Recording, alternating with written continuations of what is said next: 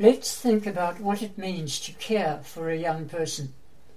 Before we can effectively mentor adolescents, we need to spend time considering and understanding the world in which they live.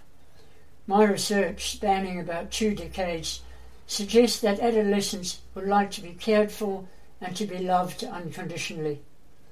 What this means is they need to feel safe and secure.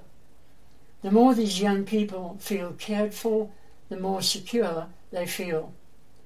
They need to be surrounded by people who care for, appreciate, and accept them unconditionally, aware that their brains are still developing and there will be mood swings and inconsistent behaviour patterns. Adolescents also need the positive influences of peers and adults they trust to encourage them to become the best they can be.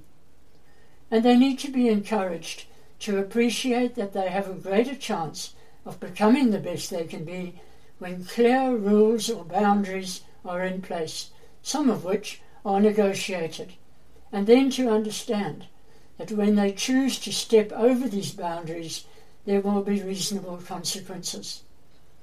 Well-known youth mentoring expert Professor Gene Rhodes wrote, "Shepard Zeldin and colleagues reviewed more than 200 research studies and concluded that in order to successfully pass through adolescence, youth need access to safe places, challenging experiences, and caring people on a daily basis."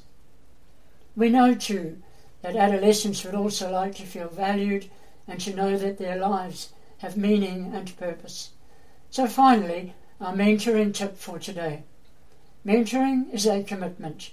You are investing in the future as you move alongside a young person as the non-judgmental cheerleader. Until next time, have a great day, and remember to maximize every mentoring minute.